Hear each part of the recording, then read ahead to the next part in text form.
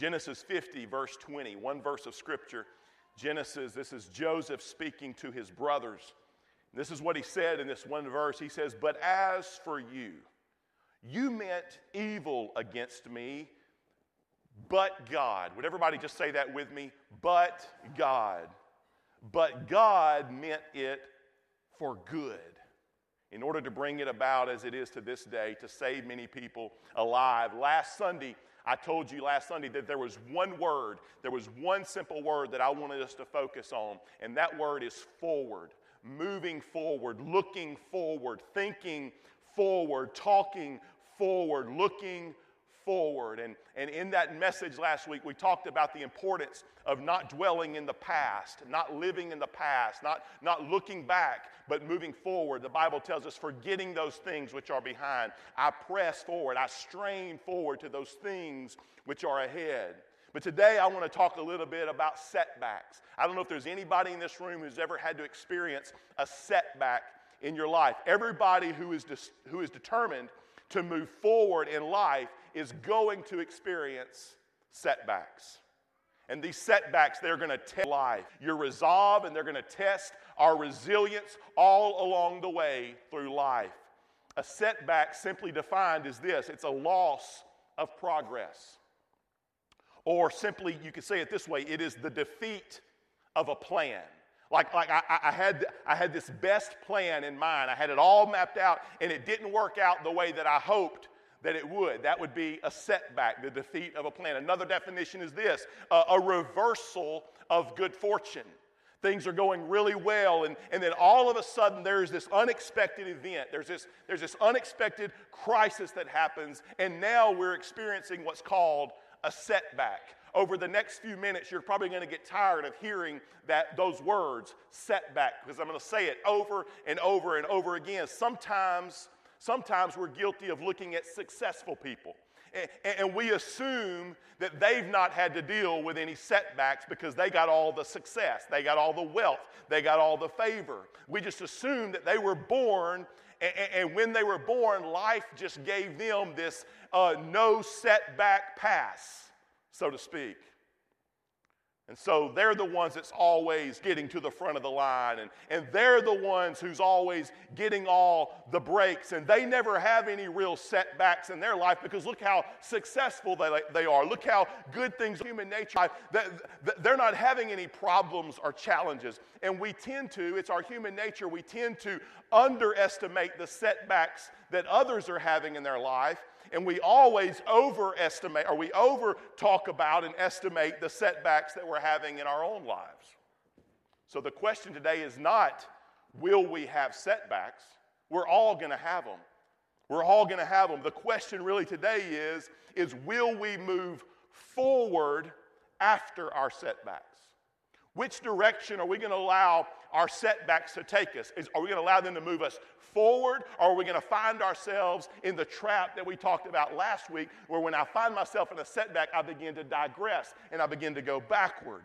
One thing that I would love for every one of us to grab a hold of today and just grasp it in our lives and hold on to it is this, and remember this: the big difference between people who move forward and those who don't is how they respond to a setback in their life. The big difference between people who move forward and those who do not move forward is simply how they respond to the setbacks that they face. People will say things like this: oh, well, you were born in this family, or you were born in that family, and I grew up in this part of town, and they grew up in that part of town.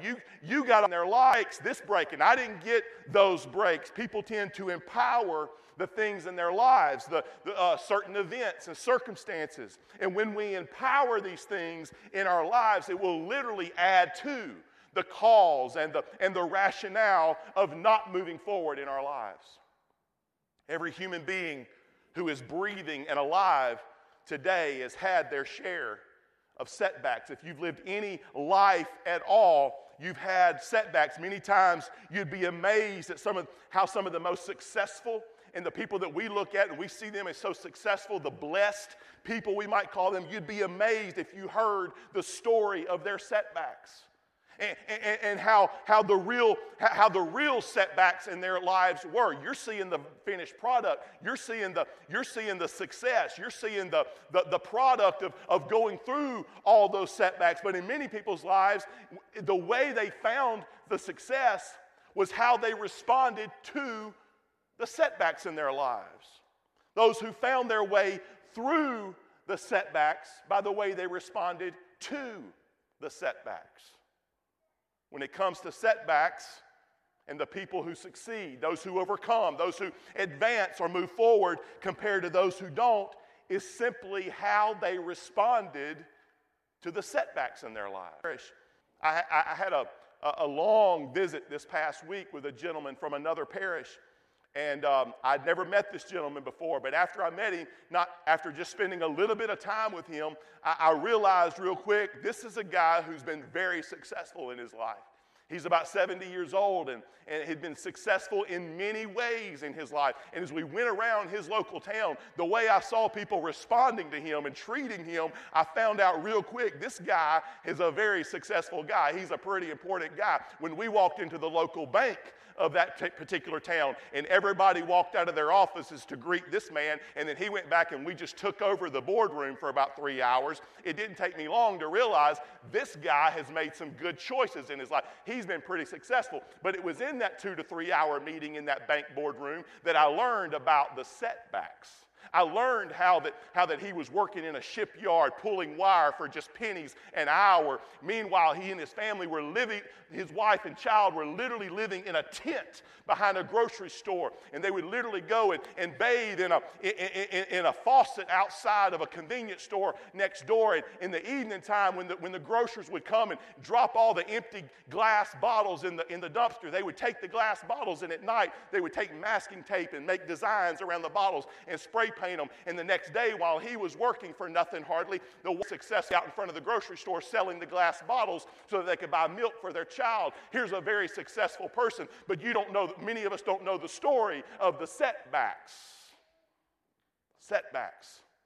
Those who advance, those who move forward, those who succeed. It all has to do with how they responded to the setbacks. Many people find themselves in a setback and they begin to become and play the victim. They begin to get a mindset of entitlement and they play the victim. And we know what we all say: if you play the victim, you stay the victim. One question that I think we should all address today is this: is how to move forward. Ask ourselves the question, how are we going to move forward after a setback in our lives? And I believe the first step, I believe, to moving forward after a setback is simply this: to refuse to focus on ourselves, our problems, and our feelings. To refuse to put all of our focus on us and whatever the problem or the dilemma is in my life today and my feelings. If I want to move forward after a setback, I must refuse the urge and the tendency and that temptation to simply want to focus on myself, to want to magnify and focus on my problem and my feelings. When too much, it's a setback. Human nature is to begin to focus immediately way too much on our problem. It's this big elephant in the room, and it's what we want to all put our focus on. And we put all of our focus and put all of our emphasis on our feelings. We put so much emphasis on the current problem or dilemma, and we begin to invest way too much feeling and emotion into that problem. And then we magnify it and we make it so huge. And then we want everybody else to understand just how huge this thing is in our lives. And we'll even get offended. We'll even get offended when someone doesn't magnify it as much as we do. In fact, there's probably no doubt there's probably people sitting in this room right now, and you're hearing this message and you're listening to it, but even in your own mind, somewhere deep down in your heart, you're saying, yeah, Kevin, I get it, I hear you, I know what you're saying, but you don't understand what my problem is. Yeah, I get it, I understand, but you don't know what I'm going through in my life right now. It all sounds real good and nice on a Sunday morning, but Kevin, you don't know what I'm going to be facing this afternoon. What's happening when we think like this is that we have this excessive focus on ourselves, and we have this self-consciousness and this this self-consciousness that will only allow our struggle to become harder and harder. And our hardships, they become greater because our feelings are going to lead us to more discouragement. Because inevitably, what we're going to do with that problem is we're going to nurse it.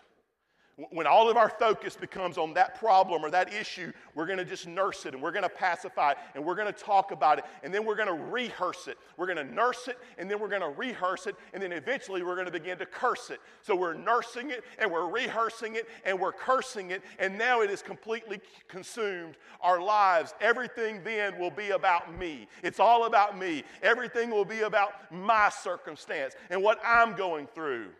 It's been found through clinical studies, it's been proven by research that there is a connection between people who suffer with depression and people who are self-focused. There's a connection there.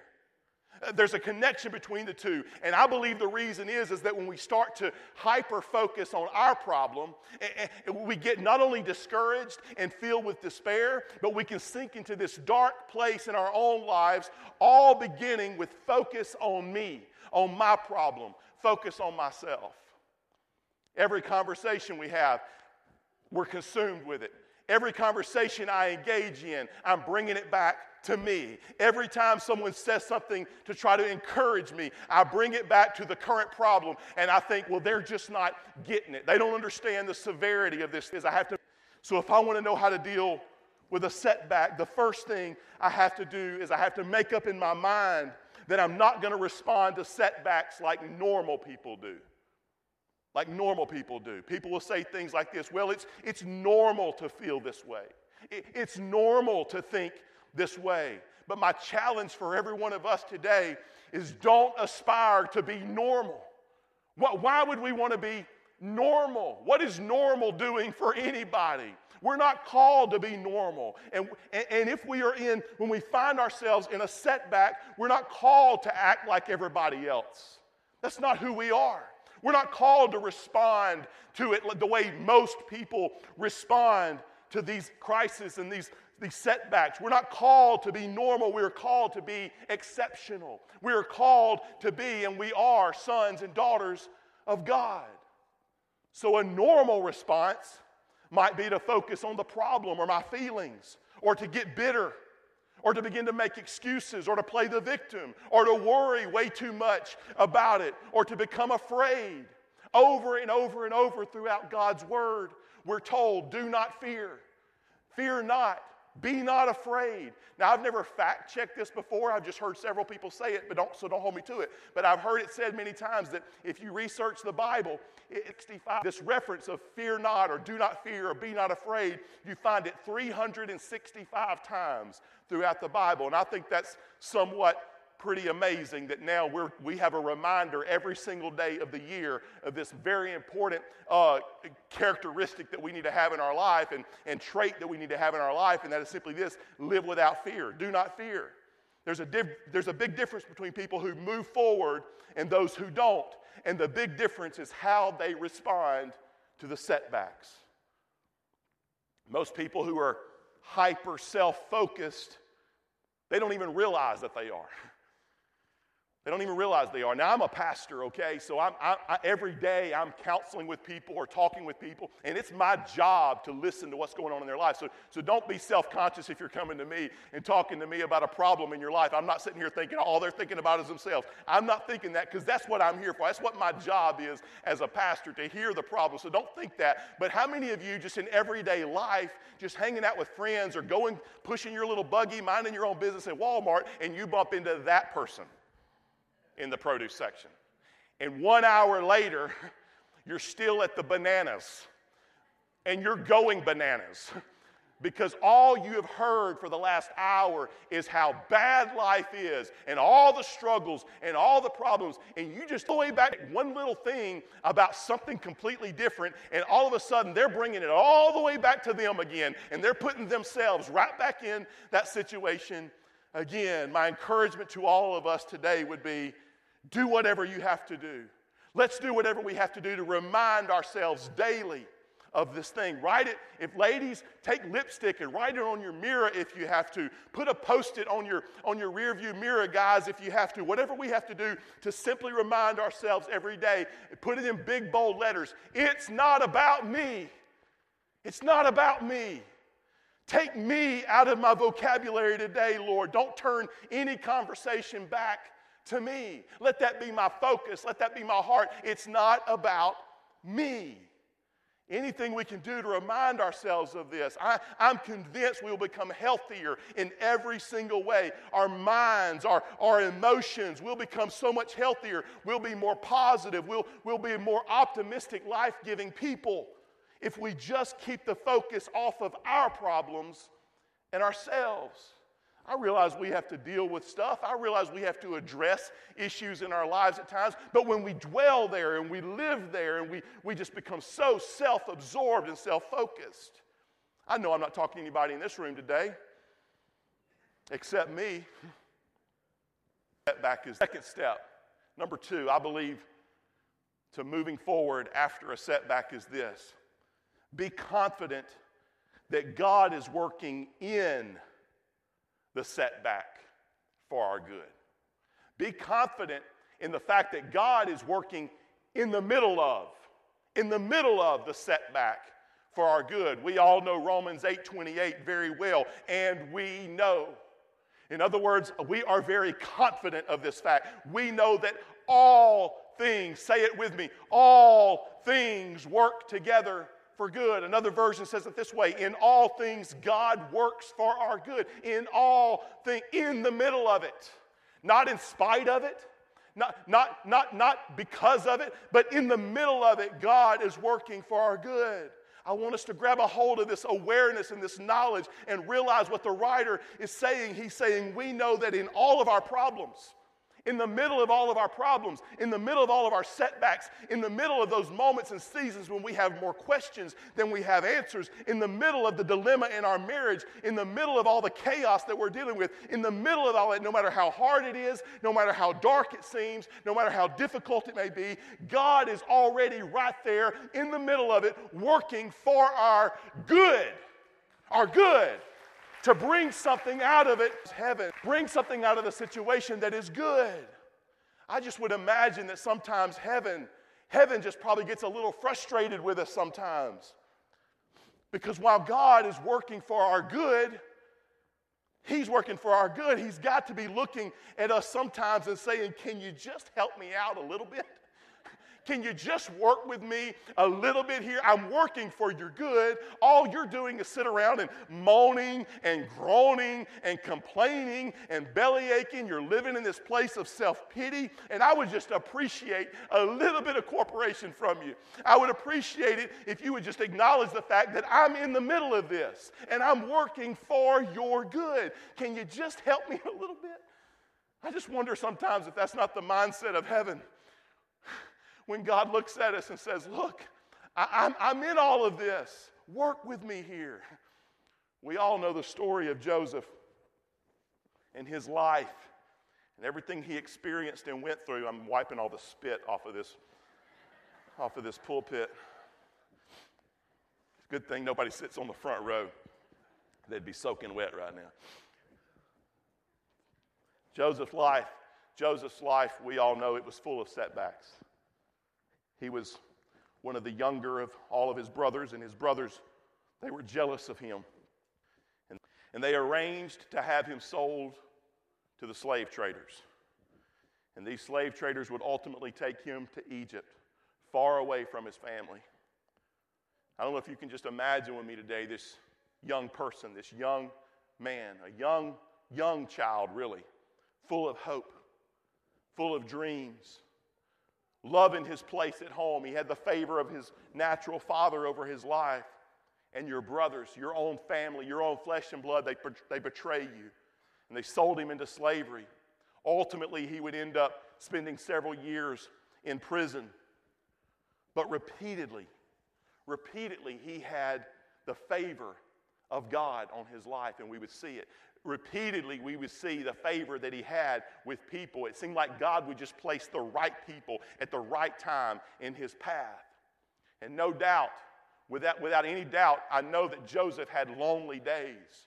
No doubt he had discouraging days. No doubt there were nights when Joseph cried himself to sleep with the sorrow and the pain of not being able to be close to his family and his father who he loved so very much. No doubt he experienced these things. But this favor was upon him to such an extent that others would see his potential and others would even open doors for him. And eventually even the favor of Pharaoh himself landed on Joseph's life.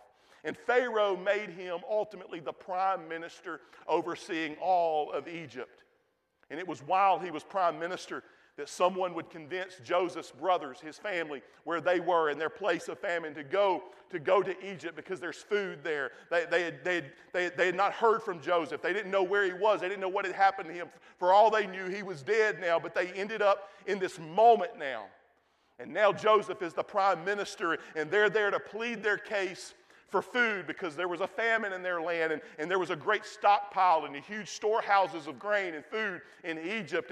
And that was mainly due, and in fact solely due to what Joseph did. And as they stood there before Joseph, not knowing who he was, not realizing that this was their brother, he looked back at his own life, and standing right there in front of them, he had this moment.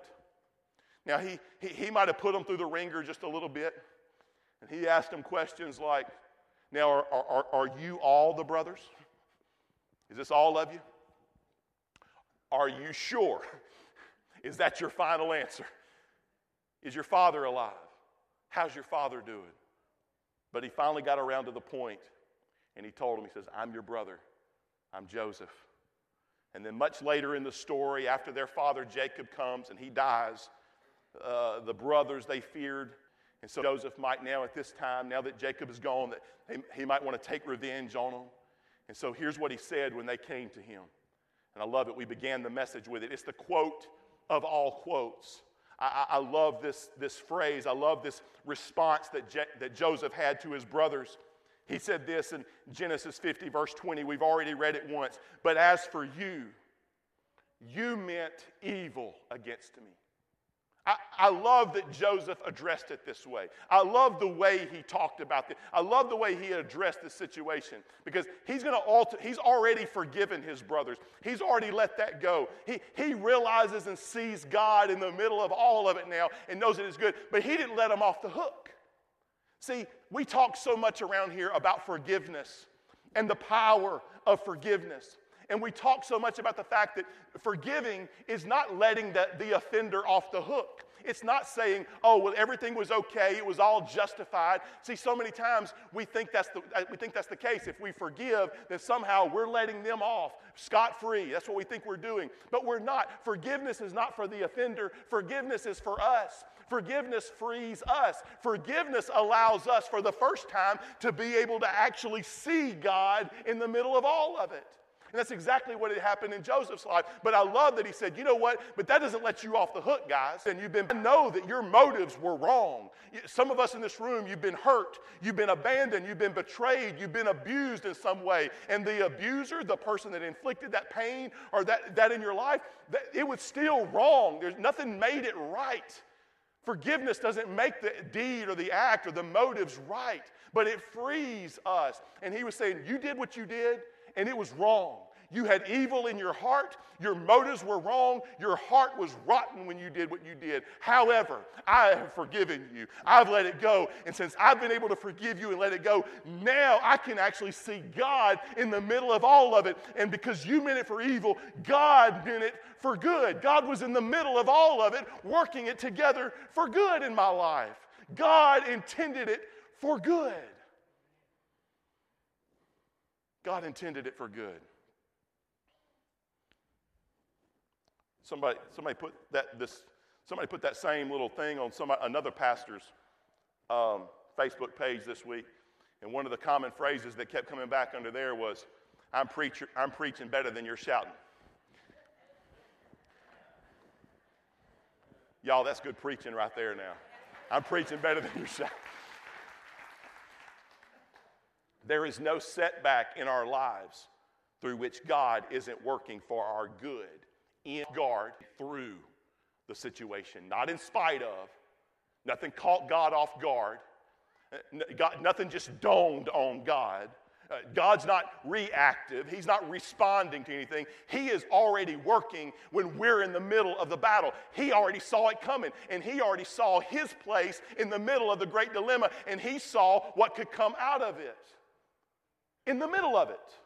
In all things, God is working for our good.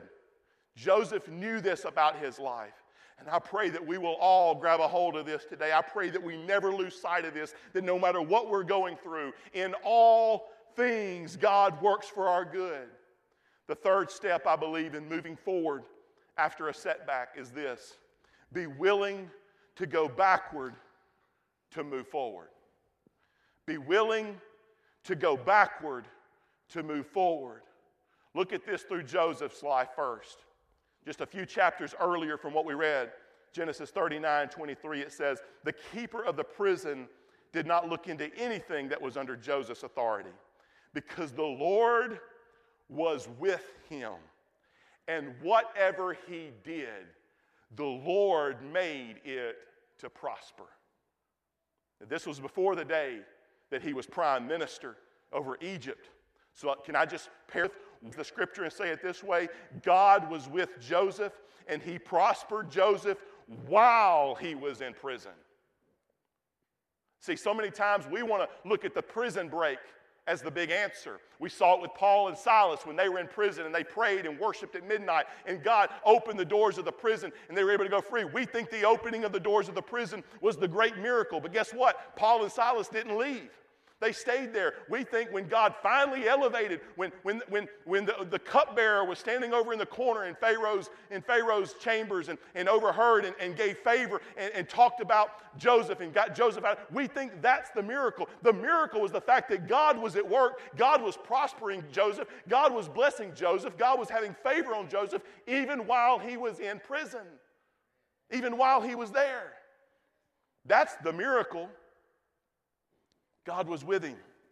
He prospered even when it didn't look like he was prospering. Can I just encourage every one of us with that this morning in this room? You're prospering even when it doesn't look like you're prospering, because God is with you. He is with us. Sometimes the only way forward is back. Joseph, he went down before he went up. He went back before he went forward. Classroom. For some of us, we may not like it, but we may need to go back to the classroom in order to go where God wants to take us.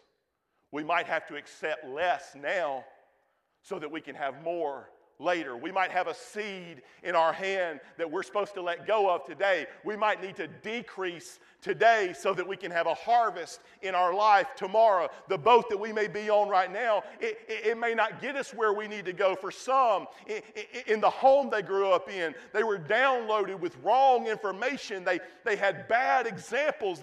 Their mind got confused and messed up with a way of thinking that just leads to more problems and more issues in their life. And maybe it's time to get a new boat.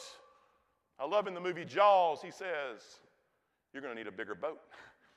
Maybe it's time for a new boat. It's time to unlearn some things that we've learned and heal from the hurts in our past. Genuinely and really heal. I don't want this to be confused with last week's message. We have to go back. We don't have to go back and live in the past. We don't have to dwell in the past. We don't need to be condemned and let the past hold. But sometimes we need to go backwards so that we can unlearn a bunch of stuff that we've gathered so that we can really be propelled forward where God wants to take us. Faith is not a denial of problems. Faith is having the confidence to face our problems. It seems like, that's not what we mistake that. We think if I pray hard enough, I won't have any problems. No. Faith is not, that's not what faith is. Faith is being able to look your problems and your fears right in the eye and speak to them. Speak life into the issues of our lives. God can't fix the problem until we face the problem. Am I hitting a little hard today? Is it okay? Please. All right, thank you. Thank you very much. God has places for us to go, but sometimes the only way forward is to first go backward. I deal with and have for years. We've faced issues in our own marriage, Kayla and I have, and we've dealt with families who and marriages who've struggled throughout their marriages. And it seems like one of the things that happens along the way is things become complacent. And all of a sudden, two people are just kind of cohabitating, and they're just kind of getting through life. And then it's a dangerous breeding ground there for the enemy because it's in those moments that if it's on a job or if it's in some other social setting, all of a sudden somebody is showing them some attention or giving them what they feel like they're not getting at home, and then all of a sudden their feelings get all wrapped up, and all of a sudden it feels right. I'm supposed to be with this person. I don't feel this anymore in my home anymore. I don't feel this in my marriage anymore. Anytime I'm so in love over here, and what they do so many times, it's such a tragedy, but so many times they'll get sucked into that world and that life and those feelings, and they're just following after feelings, and they end up in this other relationship that is set for disaster. It's only set for disaster because the foundation is completely wrong, and they take the easy route out. If I feel this way, it must be God, because God gives me my feelings, right? We never trust our feelings. And so they take the easy route out instead of going backward. You see, they feel like forward would be, we're going to have this happy, beautiful life. It's so full of passion and excitement, and fireworks are going off. That's what God must intend for my life. So they take the easy route out, and they go after that instead of saying, wait a minute, this wasn't God's plan for my life. Whenever I made that vow with that person, it was first not just to that person, but it was to God. It was a covenant that I made with God first. Feeling or no feeling. Love is not a feeling. Love is a choice. Love is determining and planting my feet and saying, I'm here come hell or high water. I'm here. When you can't give me anything in return, I'll still give everything. That's what covenant is. That's what commitment is. And so we make the hard choice, and we go backward, and we say, you know what? I'm abandoning my temporary feelings and all things that would be easy to do, and I'm going back, and I'm going to do the hard work. We're going to begin to rebuild our relationship. We're going to begin to develop. We're going to go actually to a counselor. We're going to actually just humble ourselves with one another, and then we're going to be able to see God do amazing and miraculous and beautiful things in what was right to begin with. I see C.C. Kimball over here. Several times we've had Financial Peace University here at the church. Dave Ramsey. It's an incredible program. And it's one of the few times we'll help people. We'll pay people's electricity bills. We'll go buy groceries for folks to fill up their pantries. We'll do everything we can to help people financially and otherwise. But this is the one area. It's $100, $120 to get the materials for Financial Peace University. We will not help somebody do that. Go sell a piece of furniture, put it on Facebook, humble yourself, do what you have to so you can pay out of your pocket. And by the way, Dave Ramsey ain't going to take a credit card. You're either going to write a check that's a good check, or you're either going to give a debit card. It's going to come out of your pocket. It's not going to be, because the whole deal here is to get you out of debt. And I love the saying, I love the phrase that he uses over and over. You live like nobody else, so you can live like nobody else. In other words, when everybody else is taking 2 or 3 vacations a year, you're going to stay home.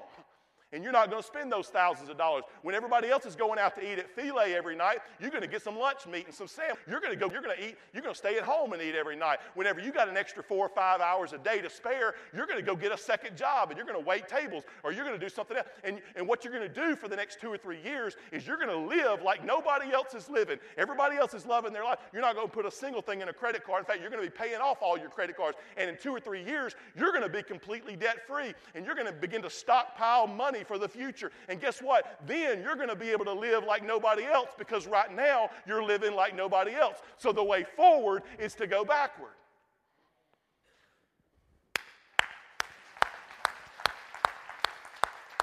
It's good preaching.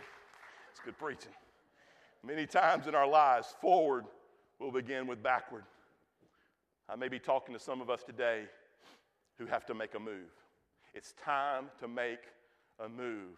It may feel like a backward move, but it is our way forward. Can I just encourage all of us today to shake off the pride in our life, shake off all hesitation. Don't worry about what people think, how it's going to look, what it's going to sound like, what it's going to feel like. It is our way forward. I have to go backward a little bit so that I can go forward. That step that puts us in the place where we can grow and we can learn and we can be honest and accountable and we can have integrity, and it's our way forward, because forward is oftentimes backward. Last and final point today is this, and I'm closing with it. I hope I get y'all home in time for the Saints game. Kicks off at noon. I'm not going to get home for the Saints game, so I'm not trying to finish for me, okay? Final step number 4, moving forward after a setback.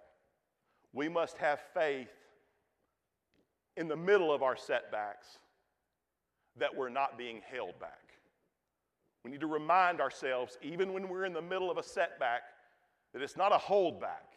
We're not being held back. Sometimes a setback can feel like we're being held back, but that's not the case. Now, there may be times in our life when we are pulled back like a rock in a slingshot, but you better get ready. You better get ready, because if you're in that season of being pulled back, you're about to be catapulted forward at a high rate of speed. I started to bring a rubber band with me today, but I'm afraid I might put somebody's eye out. So I'll just talk about it instead of demonstrating it. But if I came up here with a rubber band today and I wadded it up in my hand and I threw it as hard as I could, I might make it to Misty. Maybe, if I'm lucky. But when I take that rubber band on it and I begin to pull back on that thing and I put the pressure on it, and there's this key place, this threshold, there's this one moment where if I go one step further, I'm probably going to break. Can I just go and tell you, he's never going to break you. You're never going to be destroyed when you're in the hands of the potter. But there's that moment. The further I'm stretched, the further I'm pulled back, determines the trajectory, determines the distance that it's actually going to go. So you may be in the middle of a setback right now, but I want you to know it's not you being held back. You may be being pulled back, but get ready. Get ready. Have faith in the middle of the setback. Know that you may feel like you've taken 3 steps backward, but those 3 steps backward is only to catapult you 10 steps forward. If you didn't have the 3 steps backward, you wouldn't be able to go 10 steps forward. You might make it as far as Misty and Verna. If we're in the middle of a setback right now, we can't lose our confidence. This is not the time to let go of our faith. We must have faith in the middle of the setback. We have to be confident that the setback will not hold us back. If we will not allow the setback to hold us back, we will have rapid progress. We will experience exponential growth and increase. For some, there's a resilience that comes when you've gone through some setbacks. I look across this room and I see people, I see families, I see individuals, and I know some of the setbacks you've had to go through. I know some of the stuff you've had to face. And it's so amazing as you inspire me. I talked about this last week. There's so many of you in this room, you inspire me because you held your ground. And today there's a resilience inside of you. Today it's almost like, bring it on, enemy. What you want to do? I've already been there. I've already gone through that place. Bring it on. There's a resilience that comes when you've gone through a setback and you understand the power that you have to overcome every kind of strategy that the enemy forms against you. You've memorized that scripture. There's so much, it's just inside of you. It just flows out of you every time the enemy tries to bring something against your life or attack your family in some way. It just rolls off your tongue now. No weapon formed against me will ever be able to prosper. When we live with that kind of resilience, we don't have to get paranoid. We don't have to have fear that we're never going to come out of this thing. Instead, we'll begin by faith, knowing that the setback will not hold us back. The setback will not destroy us. When we put our entire heart, we put all of our mind, we put all of our being into trusting God, into worshiping God, no matter what else is happening around us, there's a reward that goes along with that decision that you're making in that moment. and the courage that you're showing in that moment and the willingness that you have to press on and to keep on going and to stand strong. And even on the tough days, you have that assurance in your heart. And you know in your heart that God is with you, that God is for you. He's not just with you, He is for you. He's looking forward, and He wants us to look forward. He's on your side. He's fighting for us in the middle of a setback. And in all things, God is working together for our good. For our good. For our good. Not just to survive, but for our good. Not just to get us through it, but to make us thrive on the other end of it. Not just so that we can, now we are when we come out on the other side, but now we are life givers. Now we are depositing life instead of sucking life everywhere that we go. That's what He's doing. He's working for our good. Would you stand with me across this room today? You've heard me use this analogy 10 million times before. Forgive me if it bores you, but I love it because I love to eat. I love cake. I love stuff that's baked. I love things that start out liquid and it turns into something that begins to rise and it's just sink your teeth into it and it melts in your mouth. I love that kind of stuff. It's really what life's all about, isn't it? I went into BW's this week to eat. I ordered a hamburger and some French fries. I saw they had homemade banana pudding on the menu, and I said, I want banana pudding, and I want it first. Eat dessert first. Life's uncertain. We may not make it to the burger, but I'm going to get the banana pudding. Nanner pudding. Now, these days, we go to Betty Crocker, and we get her box. I mean, crack a couple of eggs and mix it up, throw it in the oven. But that's not what I'm talking about. Any mamas in the room, any mamas in the room that really knows how to bake a cake? Thank you, Verna. Thank you. Y'all know how to bake a cake. You don't go to Super One in that section with the little red boxes are. You go into the flour cabinet, canister, and you're dipping out the flour. You're going over here and you're getting the sugar. You're getting the eggs and the vanilla. It's all from scratch, and you're mixing all that stuff together. And see, here's the thing. I would never go and take a spoonful of flour.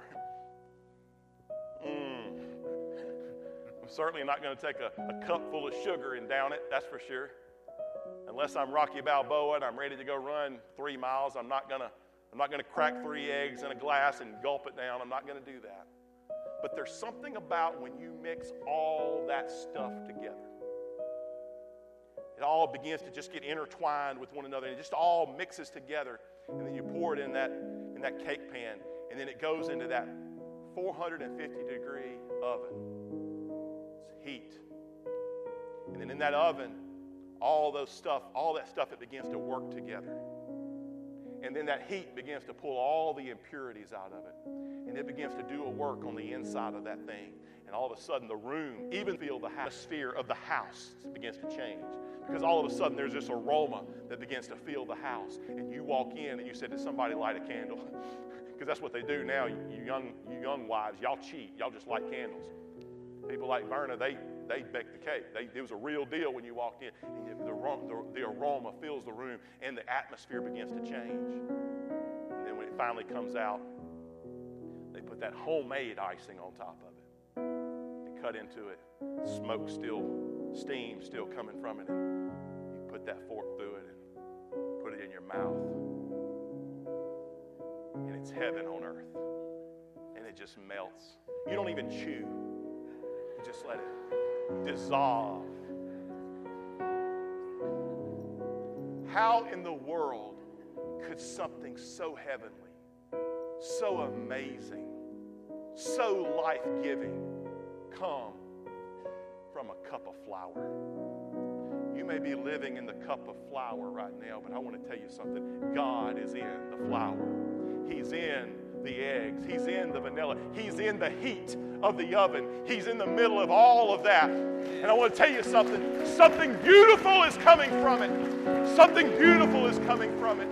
Father, we thank you today, God, for your goodness, for your grace, for your plan for our lives. That you, today, God, we walk in that. We may be in the middle of a setback right now, God, but we know that you are working all things together for good in our lives. We're thankful, God, that you're in the middle of the prison cell. You're in the middle of the time of slavery. You're in the middle of the time of defeat, God. You're in the middle of all of it, working it for our good. And we know that something great, something mighty, something miraculous is coming from it, God. I'm just speaking your word and declaring your word over every life in this room, over every family, over every marriage, God. That maybe today, God, we're having to make a decision just to go back.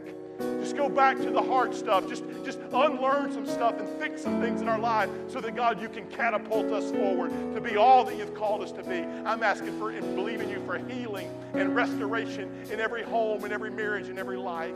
God, we thank you for what you're doing even now in every heart. Our eyes are turned towards you, God. Have your way in every life, we pray. In Jesus' name. In Jesus' name. Let's worship the Lord for just a moment before we go home today. Let's sing together and worship before we go. I lift my hands to believe again. Yes. You are my refuge. You are my strength. As I pour out my heart, these things I remember.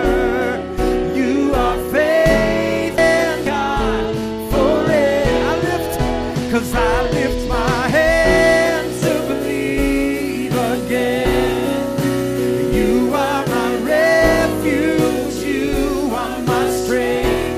As I pour out my heart, these things I remember. Oh, you are faithful, God.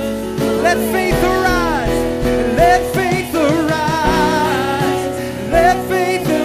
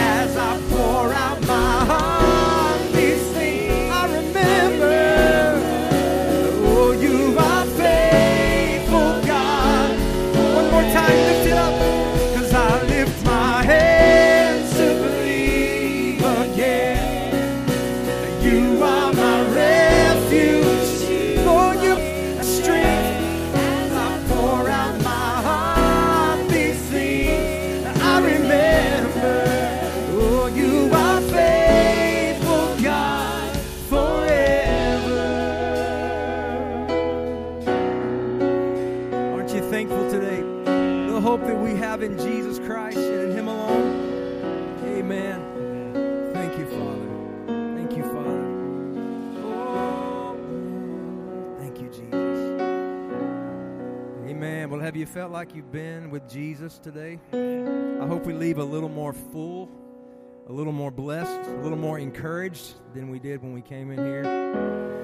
We're so glad to have you today. What a great day of worship it was. Thank you, Kevin, for that incredible word. Amen. Amen. Well, let's take it with us. Let's go out and let's live a faith-filled life this week. Amen. God bless you. We'll see you next week.